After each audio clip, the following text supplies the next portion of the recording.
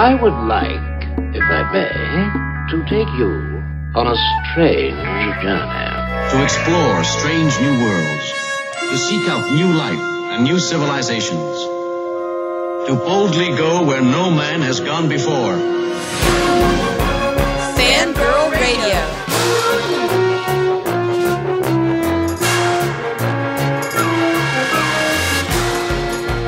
Mothers, lock up your sons. The fangirls are busting out all over. It's Fangirl Radio. Fangirl Radio.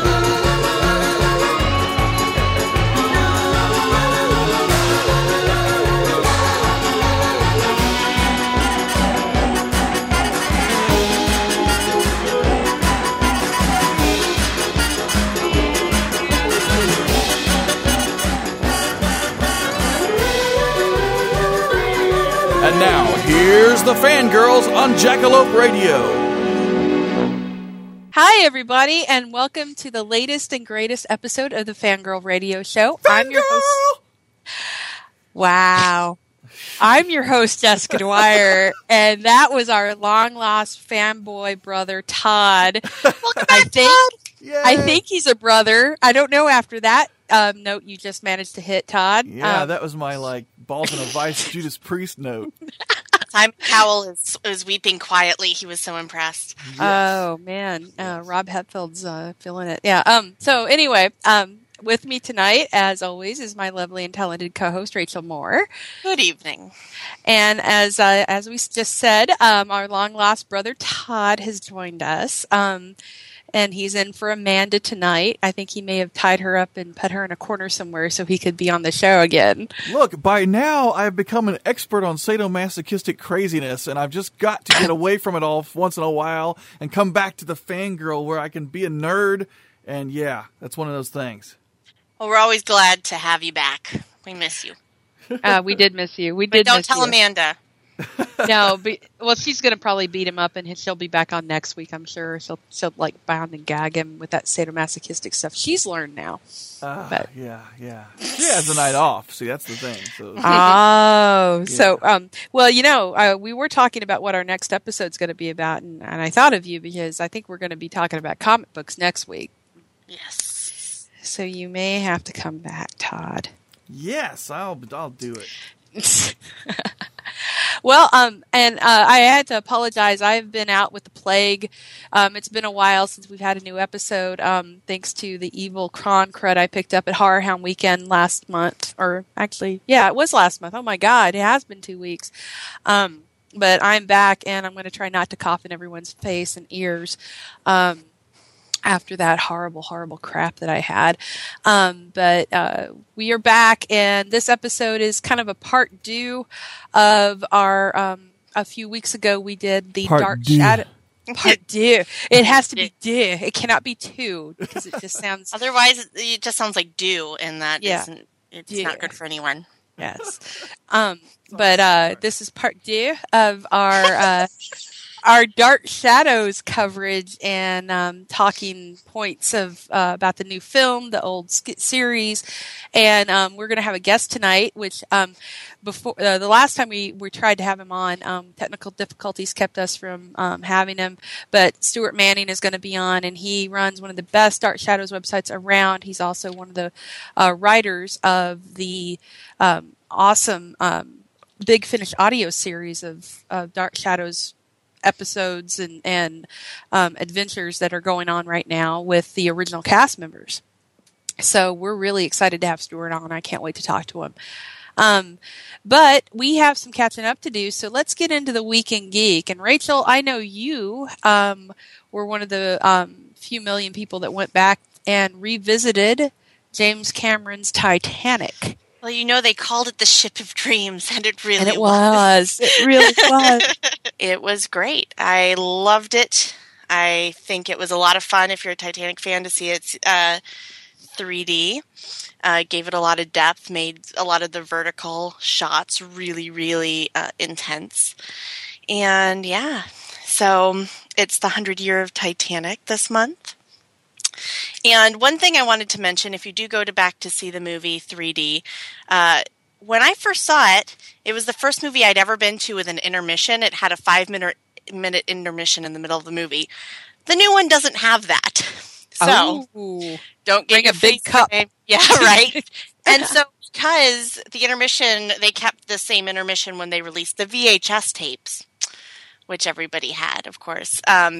Once I saw that come and go, I just waited for the next, boring scene. But, hindsight is 20/20, and so the movie's still great. It's still a great watch, but everything bad that happens in the movie is still Rose's fault. And yeah, there was room on that plank for Jack. No, it goes beyond that. I mean, from the fact that he wouldn't have, if she just stayed in the boat, he wouldn't have had to rescue her. She wouldn't have been arrested the first time if it wasn't for her. And they even infer, I missed this all these years ago, but they even infer that the reason that the fellows didn't see the iceberg was because they were busy looking at her. Oh, Jesus. So really everything that goes wrong in the movie is her fault. And I love Winslet and I love the performance, but, you have to go back and just be awash in nostalgia and not really worry about the plot. Well, I had to bring up the fact that I believe Neil deGrasse Tyson is the reason there was only one altered scene in that whole movie, and that was due to him complaining about the stars as Rose was floating in the ocean at the end, and they weren't correct. And so Cameron actually went back and tweaked that scene to where the starscape is exactly the way it was supposed to be at that time in history. Yes. And, it's just another beautiful part of the movie. I think that's awesome, though, that he actually got so pissy that he actually went back. Well, I don't think he even complained. He was invited to a pre-screening and was asked by James Cameron, "What do you think?" And he said, "The sky is wrong. The sky is wrong." And I think James Cameron, it's his passion. It's something he loves. He's still going back down there to Titanic. So. Oh, I know. Well, and speaking of movies at the theater this week, it was a pretty disappointing weekend for as this is airing on Thursday, so this is I'm talking about Easter weekend, and they're surprised that the movies didn't do very well this weekend. Like, Hunger Games pummeled everyone again. It's the only thing out worth watching right now. Well, yeah, you've got a re-release of Titanic, and then you have American Reunion. Well, yeah, guys, what do you think is going to happen? Honest, I've never seen one of those movies. They're good, but I mean, they're not gonna no one cares about them really anymore. They actually were doing direct to DVD things with them in it too. So I'm sort of laughing about that. But there is one movie that I'm excited about. As of this airing, the midnight showing will probably have started.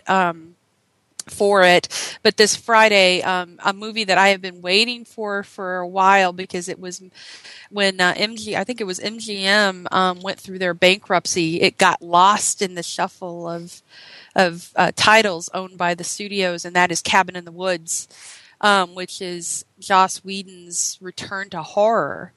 That has been delayed for about 2 years, I think, to hit screens, and that comes out, and it looks amazing. And Rotten Tomatoes has a 97% rating on it, so that means it's good. Or it could mean it run the other direction. Have you seen some of their 97% ratings? Hello. That's true. It's true, but I have faith in this because the trailers look amazing. I had no idea until I saw some of these, what they've got going on with this, and it sounds like they've done a really good job kind of changing up a standard in the horror genre and making it something different. It looks really good. Not Will Wheaton. What is wrong with me? You can just edit out that right there. I'm going to be quiet. Joss Whedon. You're thinking of PAX. I was thinking of how it could be awesomer and if Will Wheaton was involved. Because I'm sorry, Joss Whedon, he has a lot to prove to me with the Avengers. Although I really liked the what I see him doing with Hulk, making the transformed Hulk look like Mark Ruffalo instead of looking completely dissimilar. That's interesting. Ruffalo's still got some big. But they have a lot to prove to me in the Avengers, and it could be a make or break for Whedon fans, Yeah, I think it's still going to pummel everything out there, but Yeah, I'm holding my breath on Hulk. He looks like the weakest link to me in the whole thing. So, I was a huge Norton fan. Hey, I'm not trying to interrupt, but you know what? I've got two ladies here that are fangirls, and I have to ask because I'm so frustrated with something about the advertising campaign for the Avengers. This has been you can just say stop showing Scarlett Johansson's boobs over and over again. I'll be happy with that. Well, that's one of the things. The other is, why in the hell do they have to, on the posters and the promo cups and all this stuff, have to have all the heroes unmasked and without a helmet for Thor when they're in the middle of a battle with friggin' aliens? I want to know how Hawkeye is going to keep up with the giant spaceships of Doom and with his little bow and arrow. That's what I want to know. It just bugs me because I think they've sacrificed so much already just from the previews just to make it marketable to a wider audience that as a comic book fan, I don't really care about it. Everyone's really excited about the Avengers. I'm more worried than excited about the Avengers. And, they have such a big high stakes cast. They have Joss Whedon, who supposedly comes with his own, fan following, but it all just kind of leaves me cold. It looks like the G.I. Joe movie to me. G.I. Joe 2 looks good. All except for that damn Puddinhead, the Rock stick in there. I'm glad they killed off Channing Tatum in the trailer. So, I'm all good about that. Bring on the Rock. So you guys aren't swayed, because I was told whenever I complained about this, I went straight to the source, and I've been raising hell with the studio, and they're like, well, you have to understand that this way people know who's playing who. And I said, look, if people... We already know. Yeah, if people don't know Robert Downey Jr. is playing Iron Man, then they shouldn't be going to see this movie. Yeah. And also, did you notice on the poster that Robert Downey Jr.'s head, that picture actually was an Iron Man picture where he was in the full suit of armor, including the helmet, and he had his hand out shooting a blast at someone. And they've won in and they've photoshopped Robert Downey Jr.'s head over the original head that was on that picture. So if you look carefully, it's not even the same focus as the body. It's like, guys, you didn't have to do that. I don't know why they're doing this. And the other thing that I saw too was they're releasing these slap bracelets with all the characters on them, but they're leaving out I don't think Hawkeye's on one. Thank they don't God. have. Yeah, I mean but it's you're gonna love this because Thor doesn't have his helmet on. Never, ever. Yeah. It's Yeah. we don't need his flowing blonde locks to know who he is. How we know it's Thor is he's got a big effing hammer and he's got a helmet with wings on it. That's iconic. And I understand not wanting to cover his beautiful, beautiful face, but come on, armor's hot. I don't care who you are. Well, think about the first movie. He wore it during a ceremony. Then when they went to fight the Frost Giants, he took his helmet off. Really? That's not even logical. It would surely be the other way around. Yeah. That leads to the problems with that movie, but and they're relying so heavily on Black Widow for the fanboy element that I'm getting really tired of it. I'm like, out of all of these characters, I could give a rat's ass about Black Widow. I mean, really, I don't like her either. I think they've taken her too far. She was never that key of a player in the original comic. Yeah. Why are they making her this big deal? Because it's Scarlett Johansson, and we have to have a girl. Scarlett can blow. I don't care. All of them can go somewhere. I want to see some helmets here, people. And also, the Spider-Man commercial was better than the original Spider-Man commercial, but then I got mad because, again, half of the damn preview, they got to rip off his mask, and he looks like a bobblehead. His head is huge. Yeah, because that kid has a huge head. He does have a big head. But it's kind of the same thing. For some reason, in the last 10 years, any superhero movie, the person gets unmasked. It kind of reminds me of the original Batman movies where everybody knew who Batman was. They made such a big deal about it. Okay, I'm going to make everybody happy with this because this is we need to save some of this anger for next week's show when we talk about comic book movies and comic books. Oh, sorry. I have to bring this up because it's timely. Is Dark Knight, the new Batman film, has been given a rating, which means that it's and this is right when they everyone said this. It's now rated PG-13, and that means it's done. Yeah, but where's our trailers? I mean, that's the thing. I think they're dropping the ball. Well, here's the thing. I just realized something because I'm going to Comic-Con again this year. Good. And I realized, looking at the date, this is going to be the biggest film at Comic-Con because it comes out the week after it's over. So they're probably going to do another Cowboys and Aliens with this and have a premiere at Comic-Con, I think. So I've heard that's not going to happen, but I have heard they're going to have some kind of a presence there. They have to. I mean, that would be ridiculous that they wouldn't. But they have kind of. I mean, there's been no virals this time, and I've really missed it. I love the virals on The Dark Knight. I thought I know. So good. I like the stuff they did with the Gotham News Network. And by the way, also, have you been checking out the new Joker blogs? I have not. The Joker blogs they're doing, they haven't really started a season 2 yet. They've been doing this in-between thing right now, and it's pretty awesome. They're following Dr. Arkham around, and it looks really, really good.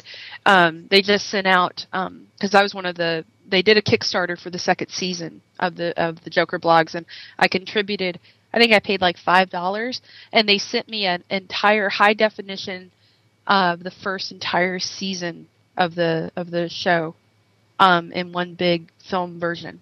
Cool. And as a download, and it's pretty freaking amazing.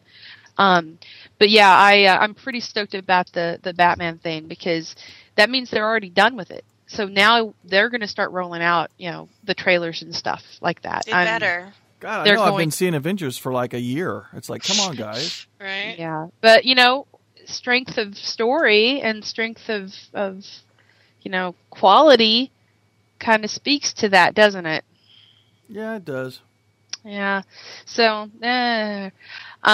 one thing I had to bring up too, before because we've still got some time here before we bring on our guests.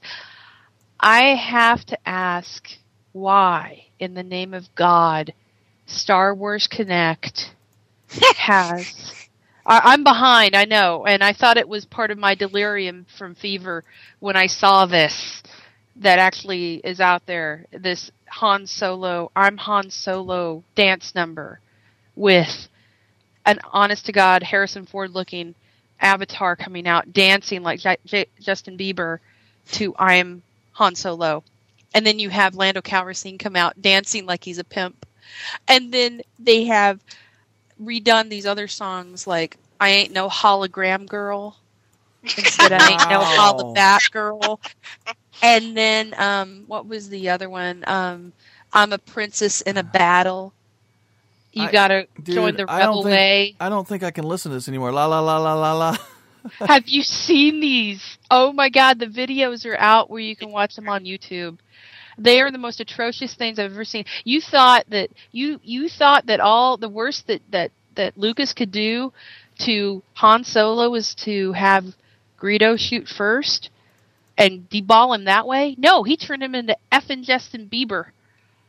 I'm so over Star Wars anyway. I hate to say that. I never thought I'd get to that point, but just somebody says Star Wars, and I'm like, I don't get happy anymore.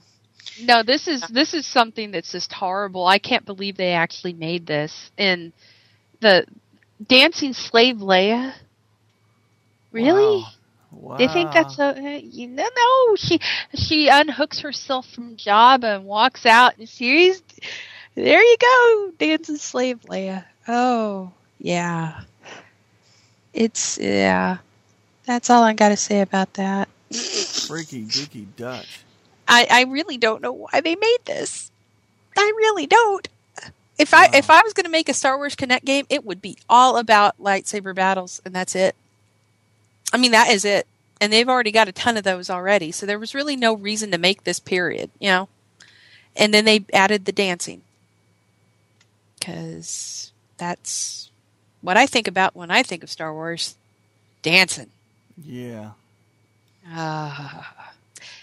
Rachel, do you have anything else to add to the Week in Geek? Week in Geek, I think, we have to mention the fact that Facebook and bought Instagram for $1 billion. Jesus. That's so crazy.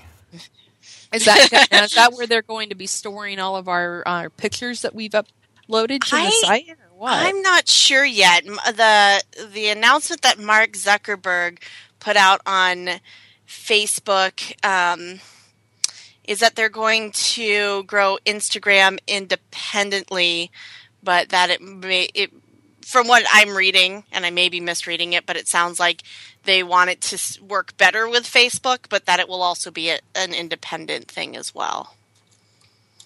And they like that it's something you can post not just on Facebook, but on other services. So it's a really, savvy business move, and I was a little shocked to read they actually did something savvy. Well, no, I think they're very savvy. I think their new timeline is really good, even though everyone will crucify me for saying it because everyone hates when anything changes on Facebook. But I just think it's, we should just go ahead and salute our new Facebook overlords. And I, for one, welcome our Facebook overlords. Our new Facebook overlords. Well, I did want to bring up one other thing that actually is a happy, joyful geekdom of a trailer, and that is the Fantastic Fear of Everything trailer starring Simon Pegg. It looks like David Lynch had sex with Terry Gilliam and they had a baby. And looks like an amazing film. And Pegg is the star, and it looks creepy, dark, funny, wacky, just insane. Go ahead and look it up on YouTube. Find the trailer, watch it. You'll see what I mean when I say it looks like something that David Lynch and Terry Gilliam gave birth to. It looks really, really creepy. He's a children's book author who has a fantastic fear of everything, including like a very creepy hedgehog that follows him around that's stuffed. And Peaches from St. Trinian's is in it, and that makes me happy. There Amara Karan is in it.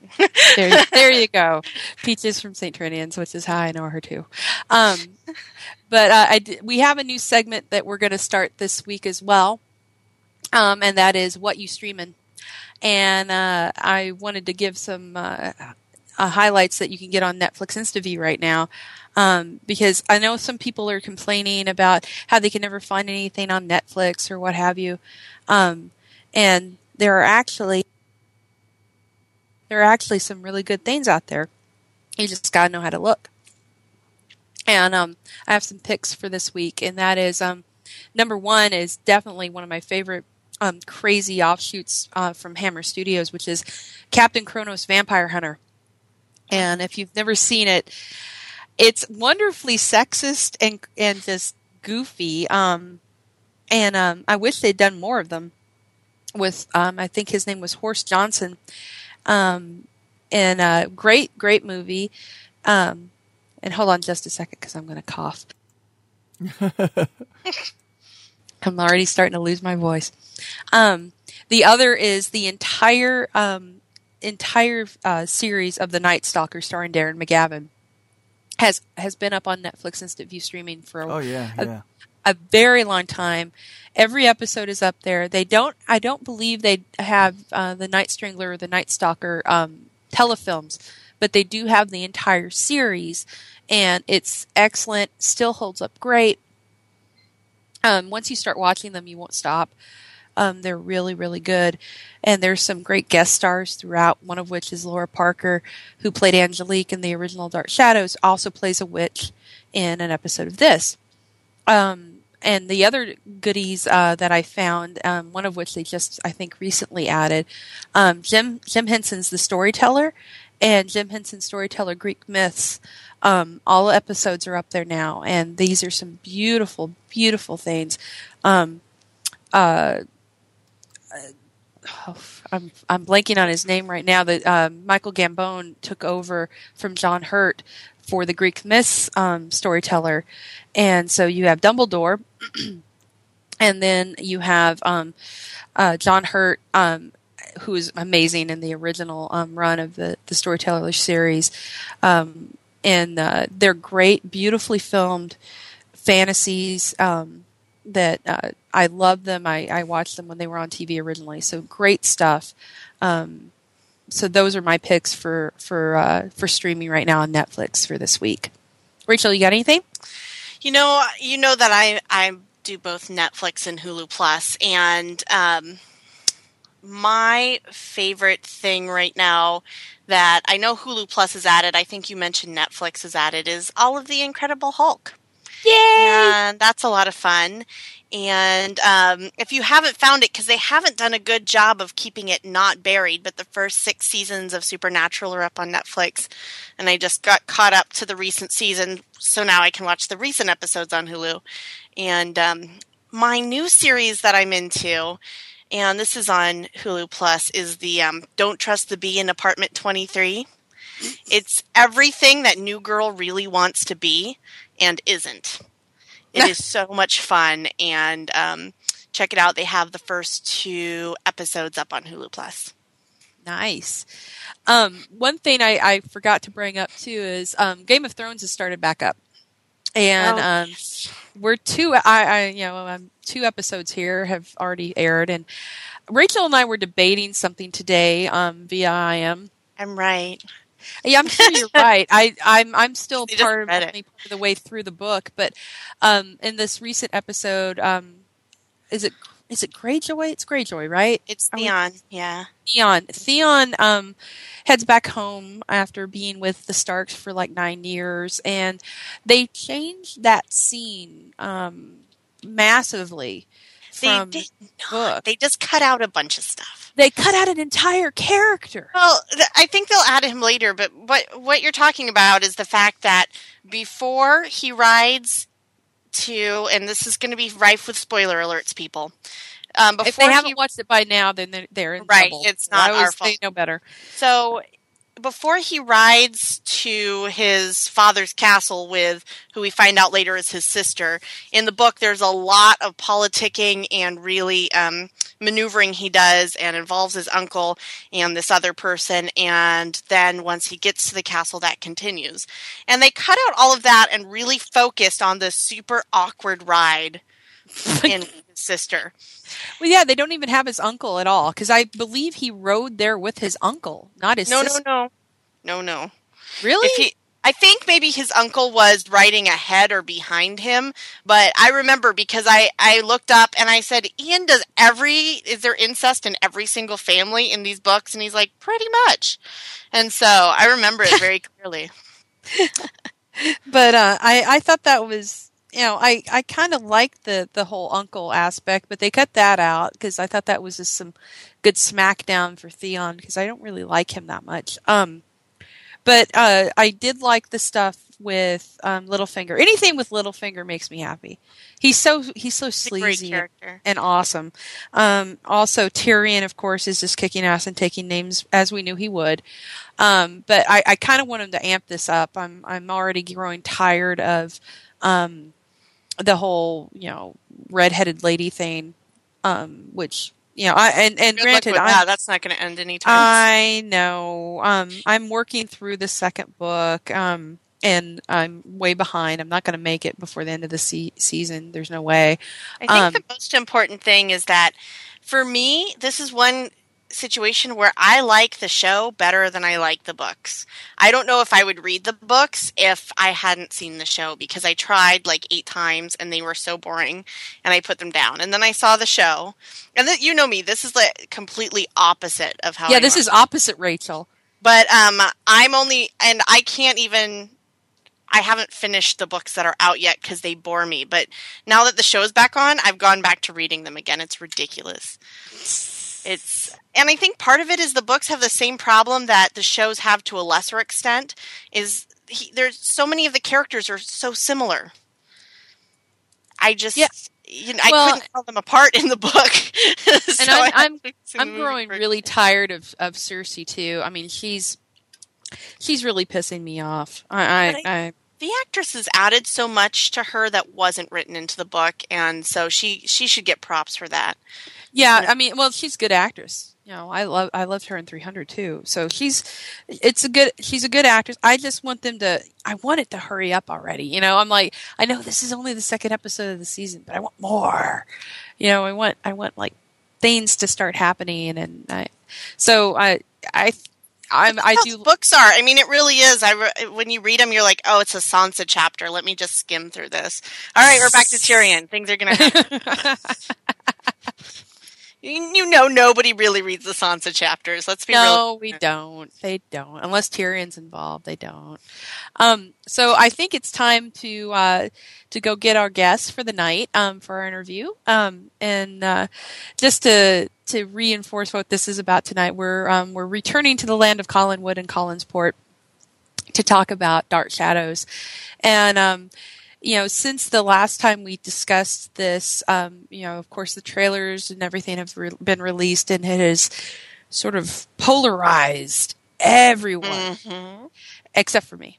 I was polarized. I was also polarized. I was horrified, actually. Yeah. You should not be horrified, Todd. I was. It didn't even look like Tim Burton, it looked like it, but it didn't seem like it, I guess, is what I guess. No. And I can't wait to bring Stuart on because he wrote a great response to all of this on their website. So, and I sent you responding too. So yeah, and I sent you his information. So I got it. We're gonna do this. But it's interesting, and I can't wait to find out from him too because Stuart's from England, and it's kind of a switcheroo because typically it's the U.S. people are discovering the British works like Doctor Who, and this time we've got a Brit who discovered a great piece of American television. So this is going to be neat. I'm very excited. But yeah, the polarization effect of the trailers, I blame the studio, but we're going to talk about it. So we'll get Stuart on here in just a moment and start dishing on Dark Shadows. Hi. I don't want to waste too much of your time because I know, like I said, it's very early in the morning there, but I want to introduce you to everybody. Rachel, Todd, this is Stuart. Hi, this Stuart. is Rachel and Todd. Hello. Hi. So one thing I wanted to ask you straight off is, as I was talking to Todd and Rachel, typically it's the U.S. audiences are discovering great pieces of genre from the UK television land of things like Doctor Who and Blake Seven and that kind of thing. But you're a UK fan that discovered Dark Shadows, which is from the United States. How did you discover the show, and what got you into it? Yeah, I suppose that is interesting. One of the things I do find kind of intriguing about Dark Shadows is, although it's American, it was made in Manhattan, it has a sort of slightly British stroke, quasi-English sensibility. You've got lots of New York theatre actors, and they spoke with kind of slightly cultivated upper crust accents. So it doesn't feel as transatlantic oftentimes as maybe it is. So I suppose that's, that I found intriguing when I sort of first came across it. But in terms of how I came to watch the show and become interested in it, I first read about it when I was probably about 12. There was a magazine article that spoke about this show, and it just seemed like such a wildly ambitious, foolhardy enterprise to try and do a soap opera with vampires, let alone do it live or as live on tape with special effects. And so that was, in that respect, I almost was a fan of Dark Shadows before I'd actually seen it. It seemed like such a bizarre, weird, wonderful kind of thing that I then found myself on a quest to kind of find it. And over here, this is the early 90s. There were the paperback library books. There were some tie-in books done during the late 60s and early 70s, which were... don't really have an awful lot to do with the show. They're kind of he had furry hands, and usually there was an almond-eyed shaped lady that was in love with Barnabas. Yeah, absolutely. Yeah, the hairy palms. Yeah, the hairy palms. And handsome Britisher, he's usually described as. So they were, but they sort of made it real. They gave some slightly abstract versions of those characters, and I remember being fascinated by the photos on the covers, because they were taken on the sets. So you sort of saw glimpses of that world. And of course, they didn't really care who was in the photos, providing Barnabas was in them somewhere. So you sort of would have these shadowy figures in the background, and you didn't know who they were or who they might be. So I'd sort of read those and cast the supporting characters with these bystanders almost. So yeah, I read a few of those, and that sort of fueled it some more. And then eventually, I remember looking through the TV listings, and there on cable, very late one night, was House of Dark Shadows, the first film. Ooh. And it was on at some ungodly hour. And so I remember, again, I wasn't too old at this point, but I remember sort of sneaking downstairs after everyone had gone to bed and sort of sitting with one ear cradled to, up against the TV, which was turned down to the minimum. So that's whenever I watch that film, that's my kind of memory of it. Being very excited by it, but at the same time, desperately wishing it would be quieter. Well, it's funny like I said, that's the flip side of what we were like with Doctor Who. I mean, my sister and I would do the same thing, like with these fuzzy PBS feeds, and just beg and plead with the gods of coaxial cable that it would come through decently and let us watch it. But it's funny that you bring up the fact that it's got a very British sensibility in how it was filmed and the sound and look of it, because when in that last issue of Horror Hound, the reason we had Hammer and Dark Shadows together was one of the gentlemen in charge thought that Dark Shadows was a British import. And so we had both things put in one issue, and it turned into the Gothic horror issue. But I thought that's funny that you bring that up. It definitely did have that kind of a vibe to it. But you're in part of the audio dramas now over in England, and I wanted to talk to you about that because I love what you guys are doing with those and bringing back the original cast to do them. Yeah, I mean, those have been that's a sort of strange project to have been involved in, and sort of one that was very personal to me, because I'd obviously been doing various sort of fan things for probably about coming up for 10 years when the possibility of doing audios came along. I was working for Big Finish, the company that do them, as doing cover designs, and I sort of had it at the back of my head there was maybe a possibility they could be persuaded to do Dark Shadows, and so yeah, it sort of feels that was very strange, gratifying but strange to sort of having for a long time sought to try and make Dark Shadows that little bit less obscure over here, to be able to sort of, with a British company, set something up, and we're very lucky we had a lot of cooperation from the cast, and they've they've really spun off and kind of got a life of their own now. There was I don't think there was ever the thought. I mean, the idea that we'd still be doing them 5 years down the line, I don't think I quite would have believed that. I'm not sure the actors would have believed that either. But it's nice. It's we've been very lucky. We've had lots of we've had lots of support. We've got to do one with Jonathan Frid, which was a huge process of negotiation and an undertaking to make happen. But a real honour to have done, and a little part of history. And yeah, they're as I say, they feel like they've kind of got a momentum of their own, and it's very exciting, and it's lovely.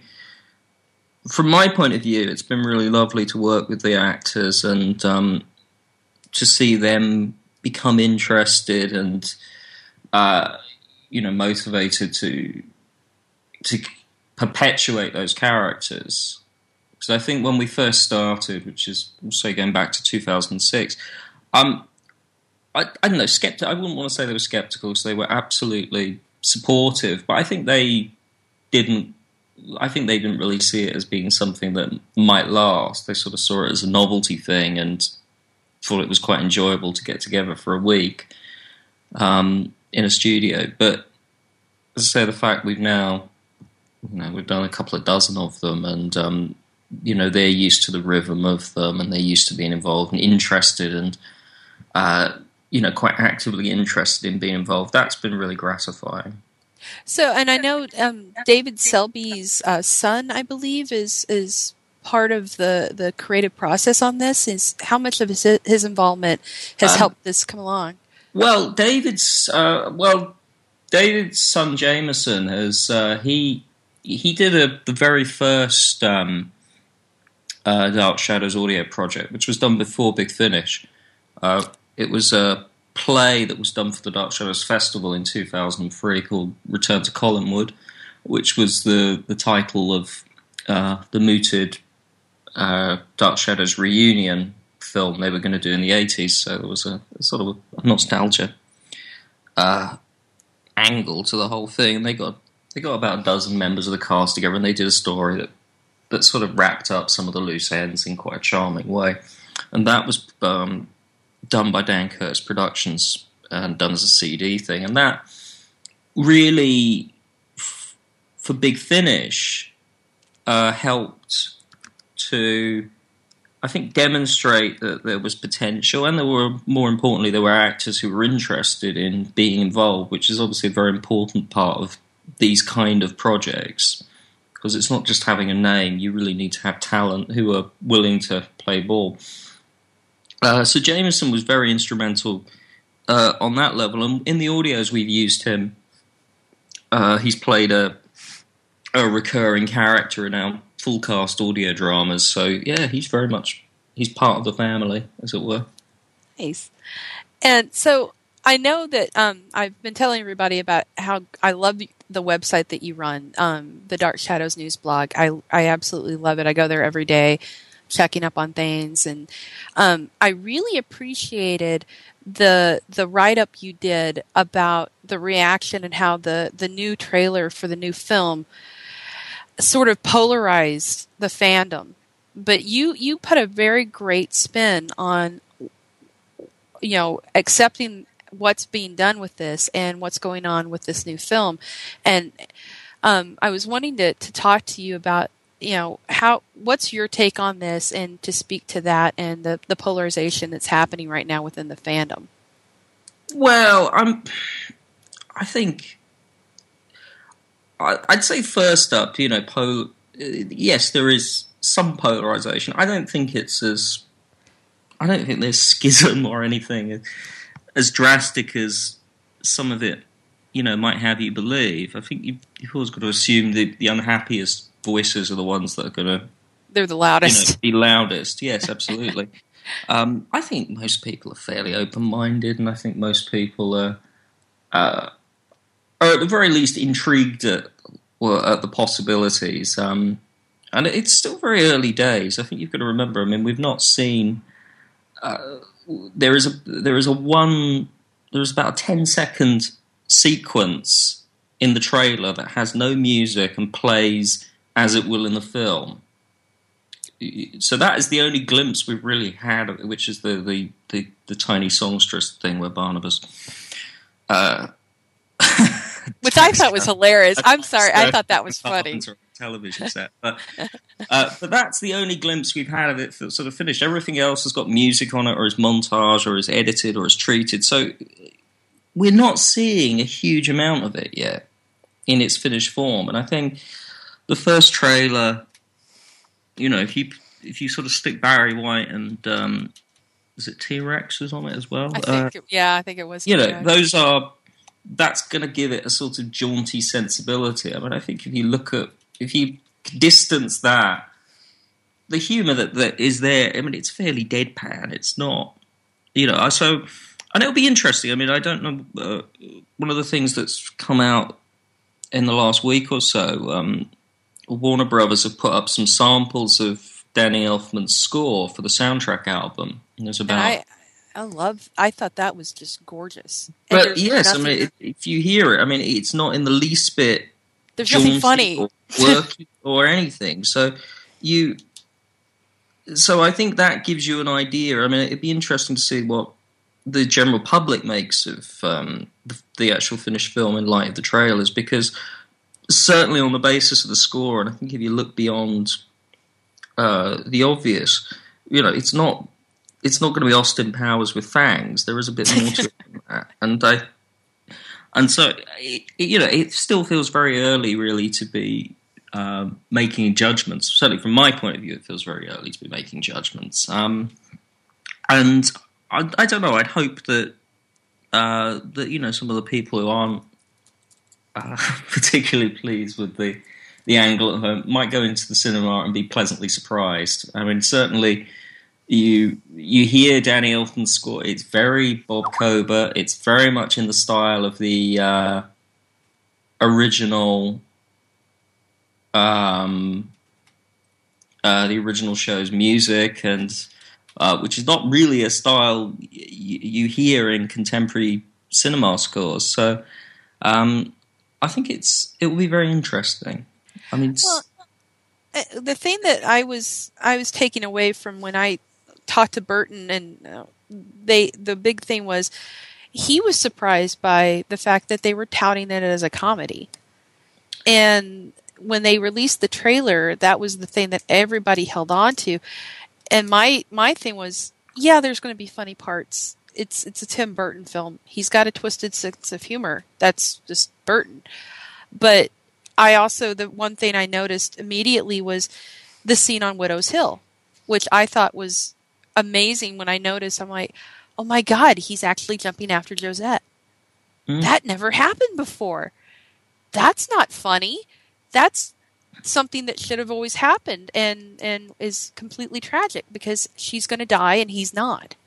And certainly, I think Burton's talked a lot about trying to capture the vibe of the original show, and he's clearly very interested in the fact that the soap opera aspect and that sort of enclosed melodrama he sees as being a very important part of Dark Shadows, which no one else who's ever remade it before has. Right. You know, when Dan Curtis remade it, he remade it twice and tried to remake it many other times besides that. He always saw the soap opera aspect as being a limitation. He didn't see it as something cherishable. He didn't see it as something that was a unique part of the Dark Shadows mix. For him, it just happened to have been the way they made it, and if he'd have had his way, they wouldn't have made it that way.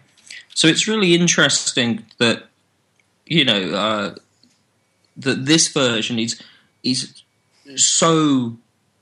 I don't know what the word is sort of drawing on that so much, and is trying to capture that and reinterpret that. In that respect, it's by far the most interesting attempt anyone's done to revive the show, and that part will be very interesting. I think that part the possibilities of that are very, very exciting. The idea now that the periods, the 70s setting, again, they've made it an integral part of the format, which, of course, in the original show was incidental, and for all the other times it's been revived has never been considered. But when it's sort of done, it's a very interesting take on the material, and it gives it, I think, a point of difference from all the other vampire things being done at the moment, which I suspect is the reason Warners have, honed in on that and the comedy aspect for the trailers, because there are no shortage of vampire properties at the moment, and Dark Shadows, although it created a lot of these sort of archetypes and these I don't know what you'd call it, these sort of character quirks, things like the reluctant vampire, right, and all the other stuff. Unfortunately, a lot of other shows are on that bandwagon now, and Vampire Diary. You've got the Vampire Diaries on one hand, there's Twilight series, yeah, exactly, and they're those, and for instance, True Blood and Vampire Diaries have both acknowledged, the creators have acknowledged their sort of debt to Dark Shadows. But, you know, for the Dark Shadows to stand on its own 2 feet, it does sort of need a new angle. And so this kind of, this sort of retro setting, and this idea that Barnabas has awakened and has missed this time and is behind the times and is trying to catch up, that seems a valid spin, and it's part of the original story. It's a part that the original show didn't maybe focus on so much, but I think it's absolutely valid and authentic. These are things Barnabas would have gone through on the original show. We just happen not to see them most of the time. Right, he just kind of shows up in a suit, and you don't really know how he went through or how he figured out how to even buy a suit or do any of this stuff. And that's sort of one of the things I think they've done very well with this. The screenwriters have done very well for this version. They've, in terms of rationalizing the material, because on the original show, they didn't know Barnabas was going to be the front-running lead character. They introduced him as a really sort of temporary baddie. He was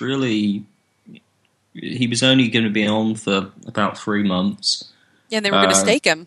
Absolutely. So it wasn't really told from his point of view, whereas obviously now you've got a film that is, with hindsight, Barnabas, of course, is your main character, and, you know, if you've got Johnny Depp playing him, you want him to be the focus and at the centre. You don't want him at arm's length in that way, and I think so the way they've sort of changed it, which is to tell it chronologically, so we will see it from Barnabas's point of view, and we see it through his eyes, is very interesting. And the other sort of part they've added, I think, is very clever, and I think promises to be, quite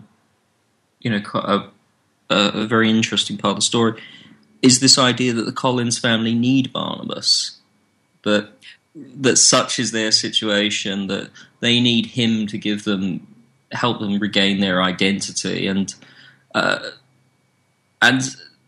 I think, and that makes it a sort of a family story, and is very sort of heartwarming, which again the show did at times, but never, but almost incidentally. Whereas with hindsight, that seems like a very, very sort of rich vein to tap into. Yeah. Absolutely. This week's episode went over a little bit because when you get geeks talking about something they love, we talk a lot. So just be aware that at some point during the broadcast, it will cut off, probably during a sentence.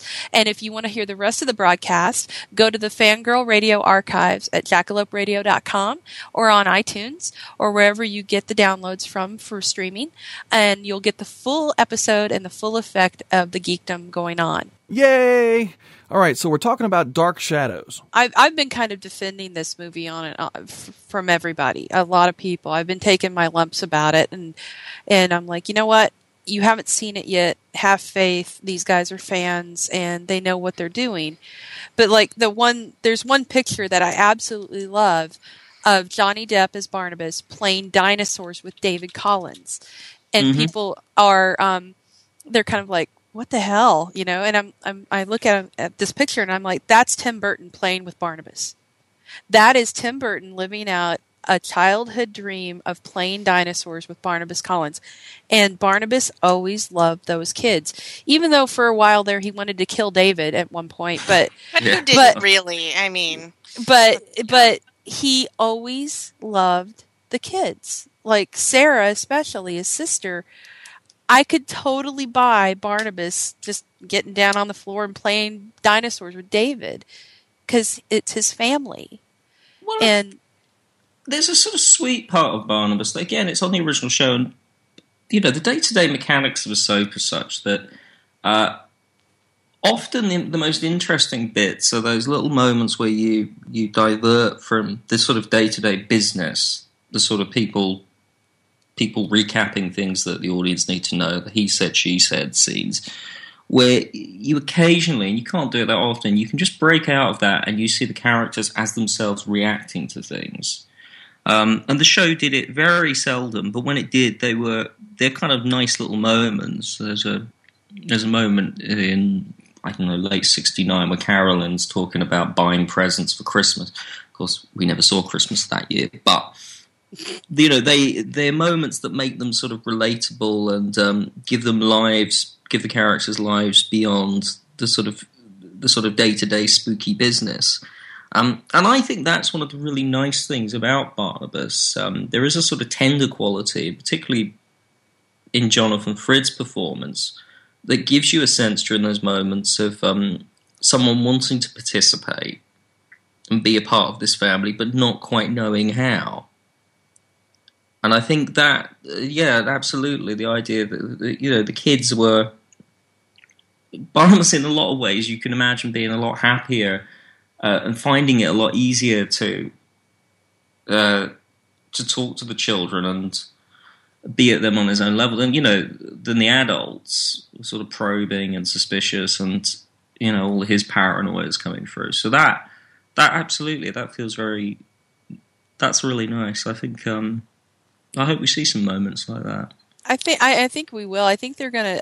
I really have a lot of faith in this, and especially now, I don't have as much faith in the studio for being able to sell this the way it should be sold. What Burton has made for them, I think that's really part of the problem.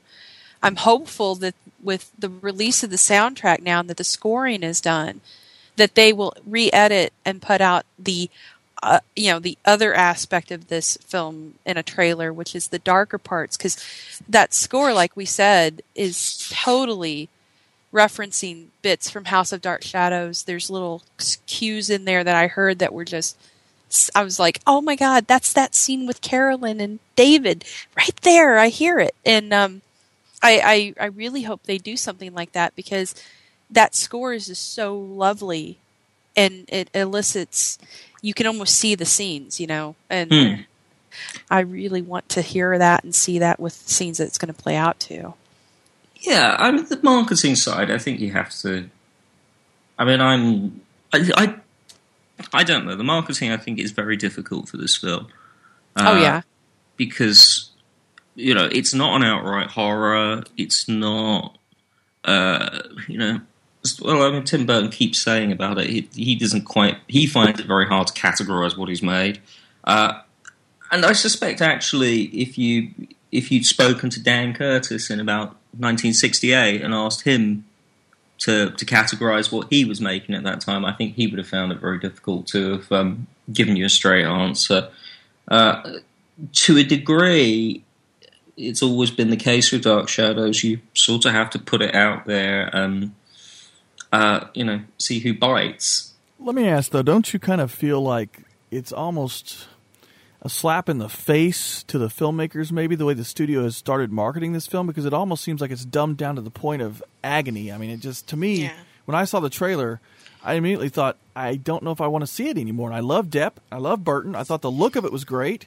But I was like, God, I'm hoping they put all the slapstick in this one trailer, because if this is what the movie's like, not only is it not going to feel like a Burton film to me, it's going to feel like a tragedy. I mean, I feel like I love the original for it had campiness, but it wasn't intentional, and I just felt like they were really marketing it to the wrong crowd, like maybe 11-year-olds. I don't understand it at all. Yeah, I think for me, it didn't turn me off from seeing the film, because I'm definitely will wait to see what the film is actually like. But it felt like it was rushed. I felt like we didn't hear or see anything for so long, and then this is the first thing they give us, and it was like, really? And there's none of the score in it. We're seeing very brief, very small portions of it, so I can't judge it on that. I love the cast, and I love the concept of Tim doing it, but I kind of felt like it was a lot of build-up and anticipation to get something that felt either worst-case scenario, it's true to what it's going to be, or best-case scenario, it's a horrible misrepresentation of something that isn't very mainstream here. Well, and that's the other thing is I saw it in a crowded theater with that and Abraham Lincoln back to back. That first trailer was terrible, but the new trailer for Abraham Lincoln looks like everything I wish Dark Shadows looked like. It was pretty kick butt, and I was like, the crowd was cheering for that, and then Dark Shadows, they were literally booing because I think they're marketing it to the wrong people. We know what Dark Shadows is. The people and the funny part of what you just said is the fact that the guy who wrote Abraham Lincoln Vampire Killer also wrote Dark Shadows. Yeah, wrote the Dark Shadows script. Right. So that's where I'm leaning. And Stuart, feel free to tell me. Well, I mean, I don't know. I mean, I think you've got to bear in mind with these things that this is a film. I don't know I think the budget they've said is $60 million, and God knows how much they're going to spend.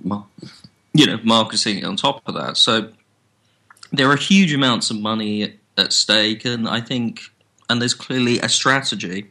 With Abraham Lincoln, it doesn't have the kind of A-list cast that Dark Shadows does. It doesn't really have the sort of A-list director. Dark Shadows, it seems to me, they're selling far more on its cast and Tim Burton's name. And Tim Burton at this point is a brand unto himself. So there's a lot of potency to that. I don't know. I mean, I think. I mean, clearly, you could. I don't know. Saying things like it's a slap in the face to the filmmakers.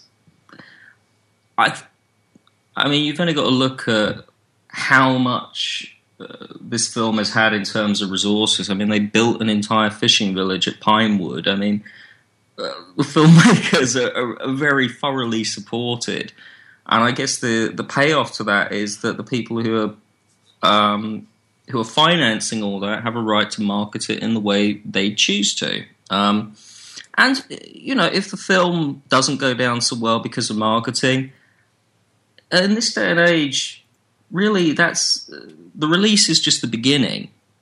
Even Tim's less successful films. I mean, Ed Wood, which really was invisible on release, has had a huge lifespan beyond that.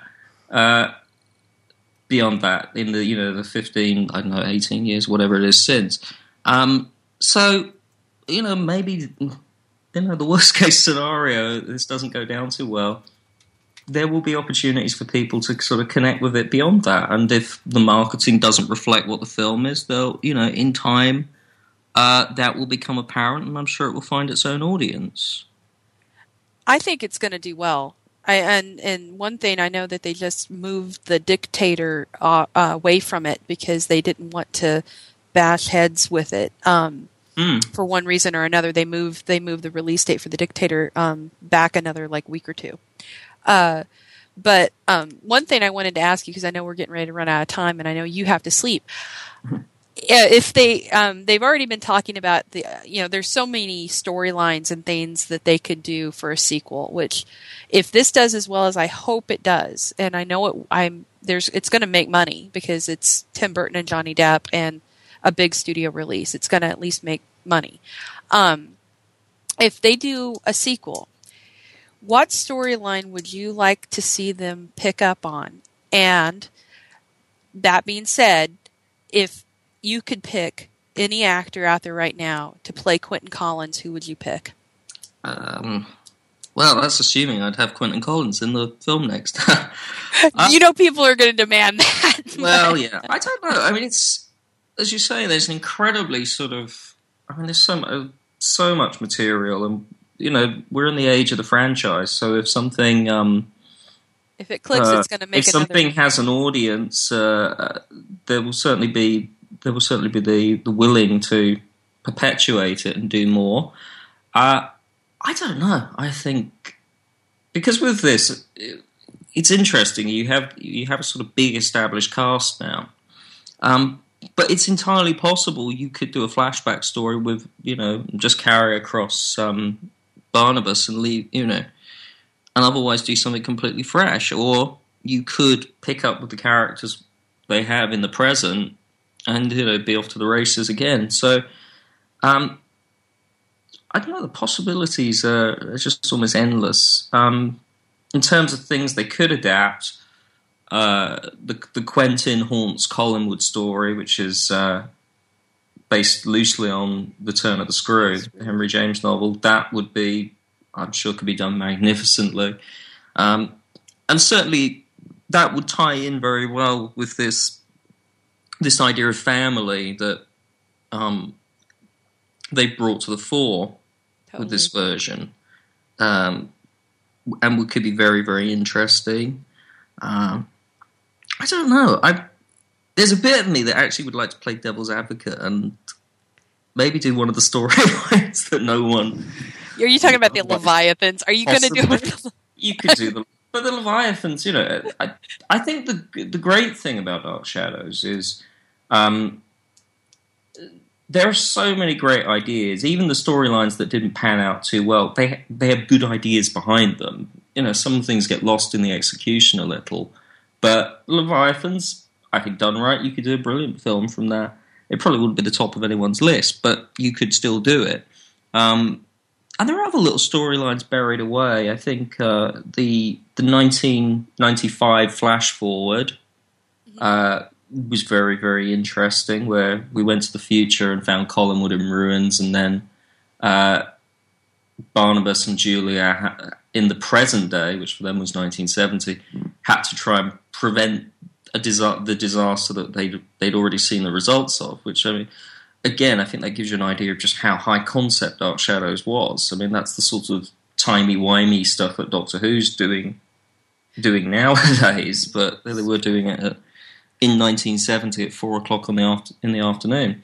So, I liked the Wuthering Heights storyline, though. I really did like the Bromwell. Yeah, again, those are, and that again is by no means considered to be one of the front-runner great Dark Shadow storylines, but the material is good, and you've got good characters and good situations, or perhaps you find another source. There are Dark Shadows adapted most of the sort of Gothic greats. It didn't do all of them though, and there are possibilities, nestling away there, or do something completely new with the characters. Right. I think the lovely thing about it is that they've got a huge framework to fall back on. But actually for this film, they've not really scratched at too much of it. They've mostly done a new storyline that doesn't use up too much of that. There's some little bits of House of Dark Shadows, but not too much. There's some little touches of the 1968 present-day story which had Angelique establishing herself in the present day as a sort of thorn in Barnabas' side. And there are and some of the very early stuff as well.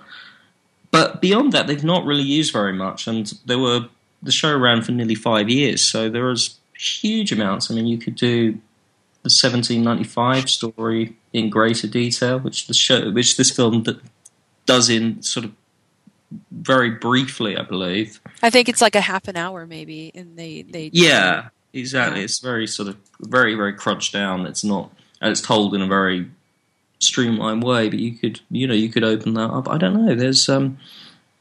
But there's no shortage of material, and certainly everyone connected with the film seems to have had a good time making it. Michelle Pfeiffer's already. Yeah, she's already saying, "I want to come back." She's ready for the next one. So who knows? Maybe they'll take her up on that. I love the fact that they show her standing there with a shotgun. I absolutely love the fact they're going with with Elizabeth. They're making her like the protective mother. I really like that, and I think that's a great way to go with that character. She's tough, and she wants her family to succeed.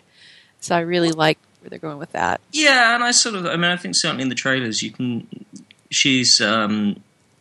grew up watching it as a kid, and she actually approached Tim Burton. She phoned him up and said, "I hear you're doing Dark Shadows. I want to be in. I want to be in it." And I think actually you can really tell. She's the one doing some proper. She's definitely channeling more than a little of Joan Bennett. Oh, I know, the voice is great. I loved how Depp was doing a very good Jonathan Frid too. Yeah, he's doing the sort of sibilant hissing and yeah. I love it. Reminiscent. So this is it. I mean, I think for people who are worried that it's in the hands of people who don't care, I think there's a lot of affection there. And even if some of the riffs seem a little, I don't know, a little sacrilegious, I think it's done with a good heart. It's very interesting to see it in the cinemas. I really like how they've the look of the film too. I mean, it looks absolutely stunning, and I really like how they've redone the portrait too. The little things like that, like how they redid the portrait as a full on, Barnabas pose, full body thing. I just love how they've done that. They've made it look absolutely stunning. Absolutely, and this is the really wonderful thing about having someone like Tim Burton do this. His films are they're really led by the art direction, and they have the very best people working on them, and he has the resources to realize it on a grand scale. I mean, the fact they've really not cut corners. They built a huge amount. They built massive interior and exterior sets. There's very little CGI work going on. Most of it's physical. And I think that really shows, particularly in the Collinwood sets, they really look magnificent, and they really give it a scale and a character, which, it takes a director with that kind of track record and that kind of clout to make things happen that way. You could sort of, you could do it far less lavishly, and so we should be, I think, that, again, people who are maybe anxious about it. There are, there are things like that definitely come from having these people do it. Yeah, hold off on the pitchforks and torches before you see it. That that's what I've been saying is just give it a chance. It's Tim Burton and Johnny Depp, and I think they know a thing or two. And also, I mean, I think I think that first trailer is the absolute most it could shock anyone. No one in the cinema is going to see Barry White crooning away half underneath it. It's not going to, that first trailer is as extreme as it could possibly be. And, right. It's been done deliberately to push people's buttons. Well, and also, the thing that I was telling everyone was when I talked to Burton in February, right, like 2 or 3 weeks before the trailer was released, they hadn't even started scoring yet. So that tells me that when they made the trailer, they didn't even have any music for it yet. So that's part of the reason why the trailer had so much 70s music involved with it instead of actual score. And I think the bit at the beginning is from something else. It's an existing track. Yeah, so I think that now that we've got the score and they've got a little bit of time before the release, very little, but they do have time, we'll probably get another trailer where they kind of give us a little bit more focus on the darker aspects of the film, and we'll get to see and hear that beautiful music mesh with the gorgeous set design and everyone involved. So I'm excited.